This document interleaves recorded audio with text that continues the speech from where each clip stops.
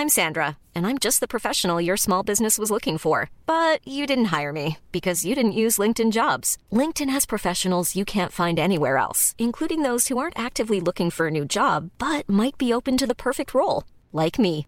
In a given month, over 70% of LinkedIn users don't visit other leading job sites. So if you're not looking on LinkedIn, you'll miss out on great candidates like Sandra. Start hiring professionals like a professional. Post your free job on linkedin.com/people today. Boro is a furniture company known for timeless design and thoughtful construction and free shipping, and that extends to their outdoor collection. Their outdoor furniture is built to withstand the elements, featuring rust-proof stainless steel hardware, weather-ready teak, and quick-dry foam cushions. For Memorial Day, get 15% off your Boro purchase at burrow.com/acast and up to 25% off outdoor. That's up to 25% off outdoor furniture at burrow.com/acast. In this podcast, I talk about bubbling Boro moving into the playoff places.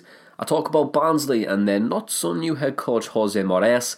I give you insight into Boro's brand new formation and the all-important score prediction.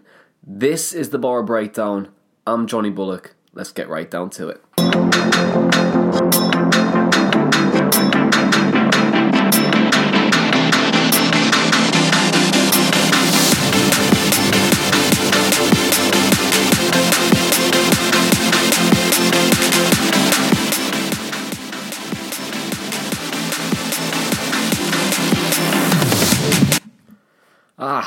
Bubbling Boro flying into the playoff places following the win against Birmingham City. In my opinion, it probably wasn't the best game. It definitely wasn't the most exciting ones. It was probably more of a nail-biter, especially towards the end. But we got the job done.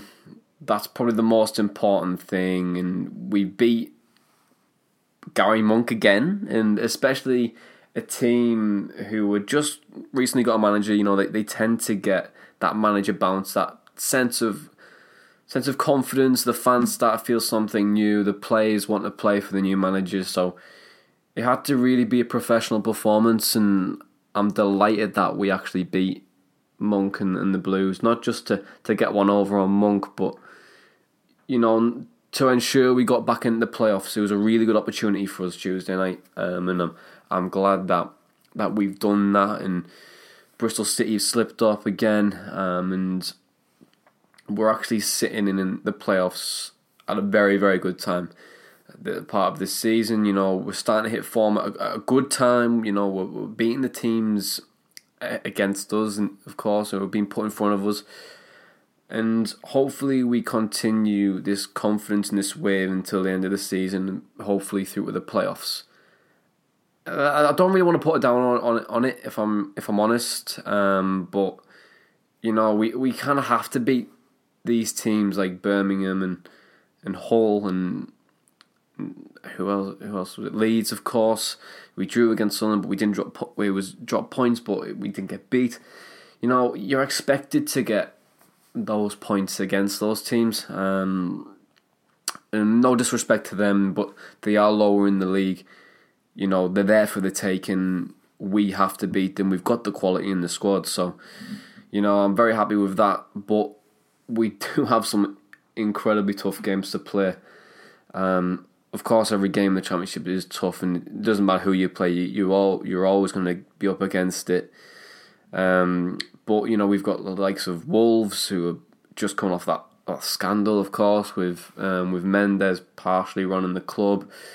We've got Derby to play away. We've got Nottingham Forest against Aitor Karanka at home. That'll be a tough game, you know, with our experience of Aitor, and we know how he'll set up.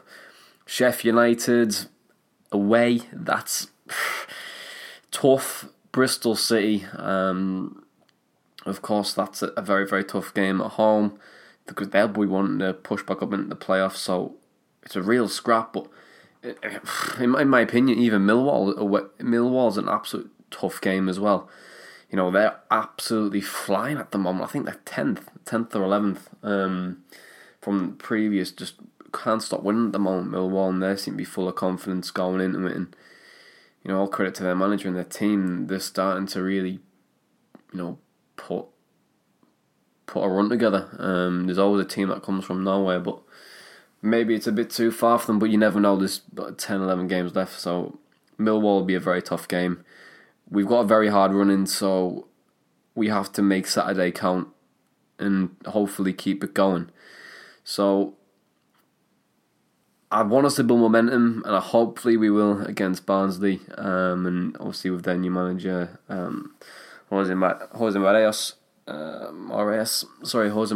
and I hope we just really kick on and we thump them, if I'm honest. So let's start to talk about Barnsley and their new manager, Jose Moraes.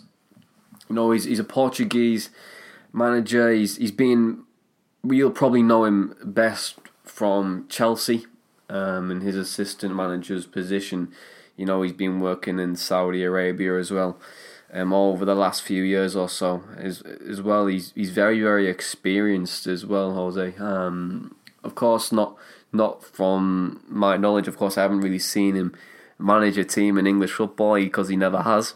But you know, to work with the likes of with Jose and be his own man as well in terms of managing different teams. Yes, it might have been in Saudi Arabia, but you know, gaining that experience as a coach is vital, and understanding how you approach games and whether the players respect you, or how your training methodology works and how it fits with a certain team.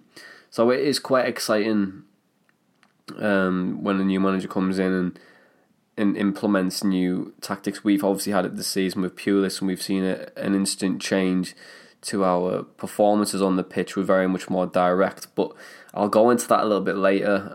But with Jose Moraes, they have changed Barnsley. You know, we've kind of known them this season to be quite a counter-active team, of course, with Paul Heckingbottom.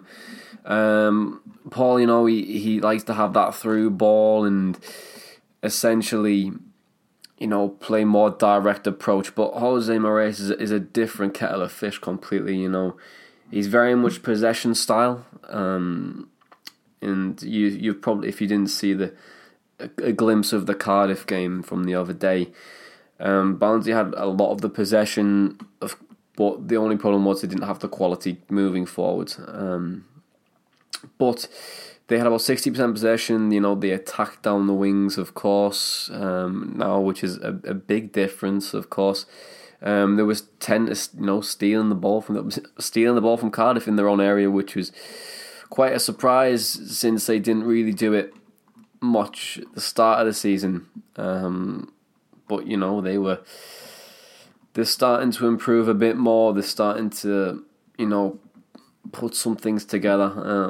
Of course, he's had a bit of a rough start. He's only won the 1 out of the 4 games, but I'd expect a really tough game on Saturday. A very, very tough game against an unpredictable Barnsley side, should we probably say unpredictable. I remember the start of the season where, well, it wasn't really that start, but we played Barnsley away. Traore, funny enough, missed the bus, so he didn't show up. And I was saying to my girlfriend that first goal's vital. We have to kick on. We'll win the game comfortably. 1 minute in, bang, on goal. And it's just typical Boro, really, isn't it? It's just typical Boro. Even Tuesday night's game, new manager, who formerly used to be ours, fighting against bottom, hadn't scored at home really since, you know, they actually haven't scored many goals at all. Very much low I think they're near Sunderland on terms of that front. They haven't gained many points at all this season. It screamed typical Boro. It just screamed it. You know, if you're a young fan and you're listening, there's one bit of advice I should always tell you, and I'm still very young as well, but at 23, but Middlesbrough will always bring you up to knock you down. And it's just the standard typical Boro. You know, we slowly lost it under Karanka when we were doing all of the hoodoos in that promotion season. But it's just typical Boro. If we'll bring you up to knock you down, But I hope we don't do that on Saturday against a Barnsley team who, like I mentioned, have changed under Jose Moraes, and I think they'll give it a go on Saturday. I really do. They have nothing to lose at all. They're fighting towards relegation, but they need to pick up points, so they'll be fighting like dogs to actually get them. Jose has done one thing different to Paul Heckingbottom in terms of formation. He's changed him from more of a 4-2-3-1 into more of a 4-3-3 formation. He did that against Cardiff City on Tuesday night, and he tried to match them in midfield. And I think he'll do very much the same against us as well. So really going into more of the tactic side of things, with Boro moving to a new formation, of course. You'd have noticed the last couple of games we went more into a 4-3-3 formation rather than the old 4-2-3-1, which we've been adopting since before Aitor Karanka, even under the Tony Mowbray era, we were starting to play the 4-2-3-1, and we had that type of shape. Pulis has made us into more of a 4-3-3 formation because of because of one player, and it's Adama Traore. When you play a 4-3-3 formation, it's very much for the wingers and for the attacking play. So if you're playing on the wing in a 4-3-3 formation, you have to be fast, you have to be very technically gifted to actually play in the wings, and you've also got to track back as well. So Adama is doing that now, but what we have done in games, and if you haven't seen it, Adama is staying up a little bit more now, and Downing will drop in from the other side, so we'll have forward midfield, of course, without the ball. But the press should generally start from the front man, so we'll start from Patrick Bamford, who has been on fire, of course, and people will keep asking me why do you slate him when he's scoring. So I'm gonna probably stop. I'm gonna keep slating him until he stops scoring, then I'll compliment him on his run. But anyway, the press should start with Bamford, and he should start with the defenders when haven't got the ball, and then it should move to the wingers. Of course, either if it's Traore or Downing on the wings, they should really be pressing when we don't have it. You've got the three in midfield there. The only disadvantage of having three in midfield is that you're probably going to have more running to do, especially against a five in midfield. Of course, you're going to be caught, of course, and especially with the 3, one tends to move forward up to support the striker, of course, and you generally have 6 up front with obviously 4-3-3. You have 6 attacking players rather than the 5. When you're generally 4 when you play the 4-2-3-1. With the 4-3-3, however, you can get caught very quickly. So this is what Barnsley will probably try and do on Saturday. So they'll let Middlesbrough have the ball in certain areas of the pitch, but they'll leave probably McBurney up with a striker and maybe whoever the right winger is on the day.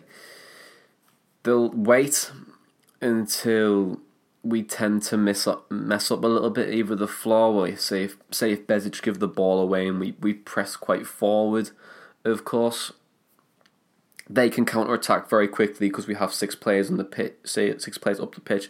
So it's really, if they try to match us, it could be a 6v4 on the opposite side, of course, with the counter-attack, of course.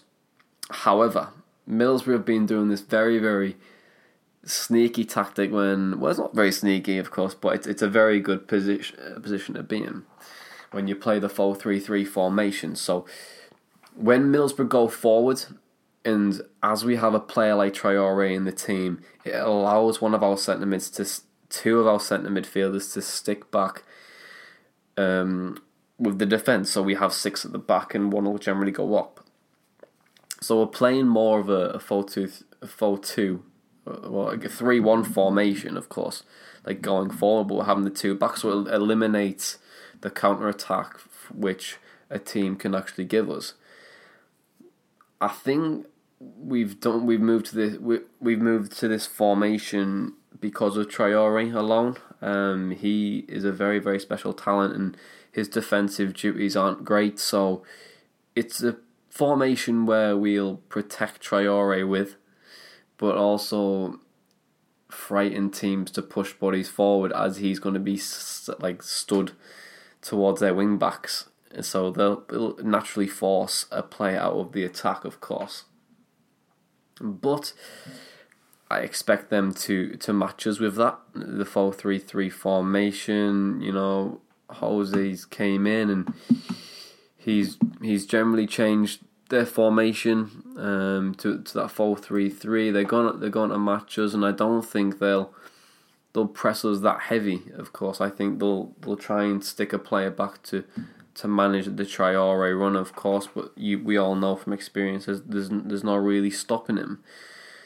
So I think they'll match us in that front. They'll play probably more of a 4-3-3 formation, and they'll try to make things difficult early on, and they'll try and press us, of course. However, like I always mention, that first goal is absolutely vital for us. Of course, we've got that amazing record where if we score the first goal, we win the football match. And no team in the league can say that. And of course, that'll be on their minds as well. If we score first, their confidence may go. And if it comes early on, we have a very, very good opportunity there to kick on and to make things difficult for them, to get their heads down, of course, and really pick up the 3 points, which we vitally need, of course. But we do obviously need those 3 points. But the performances the last couple of weeks have shown that Boro can do both in terms of grinding out a result and playing excellent within the same week. Promotion teams do generally need that. You need the ability to grind out a result, but also perform on a weekly basis. If you're watching Fulham at the minute, or if you caught any of Fulham's games, they've been absolutely tremendous going forward. But sometimes they found it difficult to grind out results earlier in the season. But probably irrelevant now. They'll probably be going up in the automatic positions, in my opinion. But like I mentioned there, a team needs to show both sides of their game and the ability to grind out a result and obviously play well. Aito Karanka really comes to mind when I think about grinding out results, because we did it so much, in that promotion season, and even the season we didn't get promoted as well, where we just missed out, of course, to Norwich, but that's probably for another day. But the Norwich game, when we played them away at Carrow Road, when we won 1-0, that was a performance of a team that should have been promoted. That ability to grind out a result. We did it, obviously, of course, the season after, and we grind out results then. Reading, Hull City come to mind as well, when Nugent scored at the end.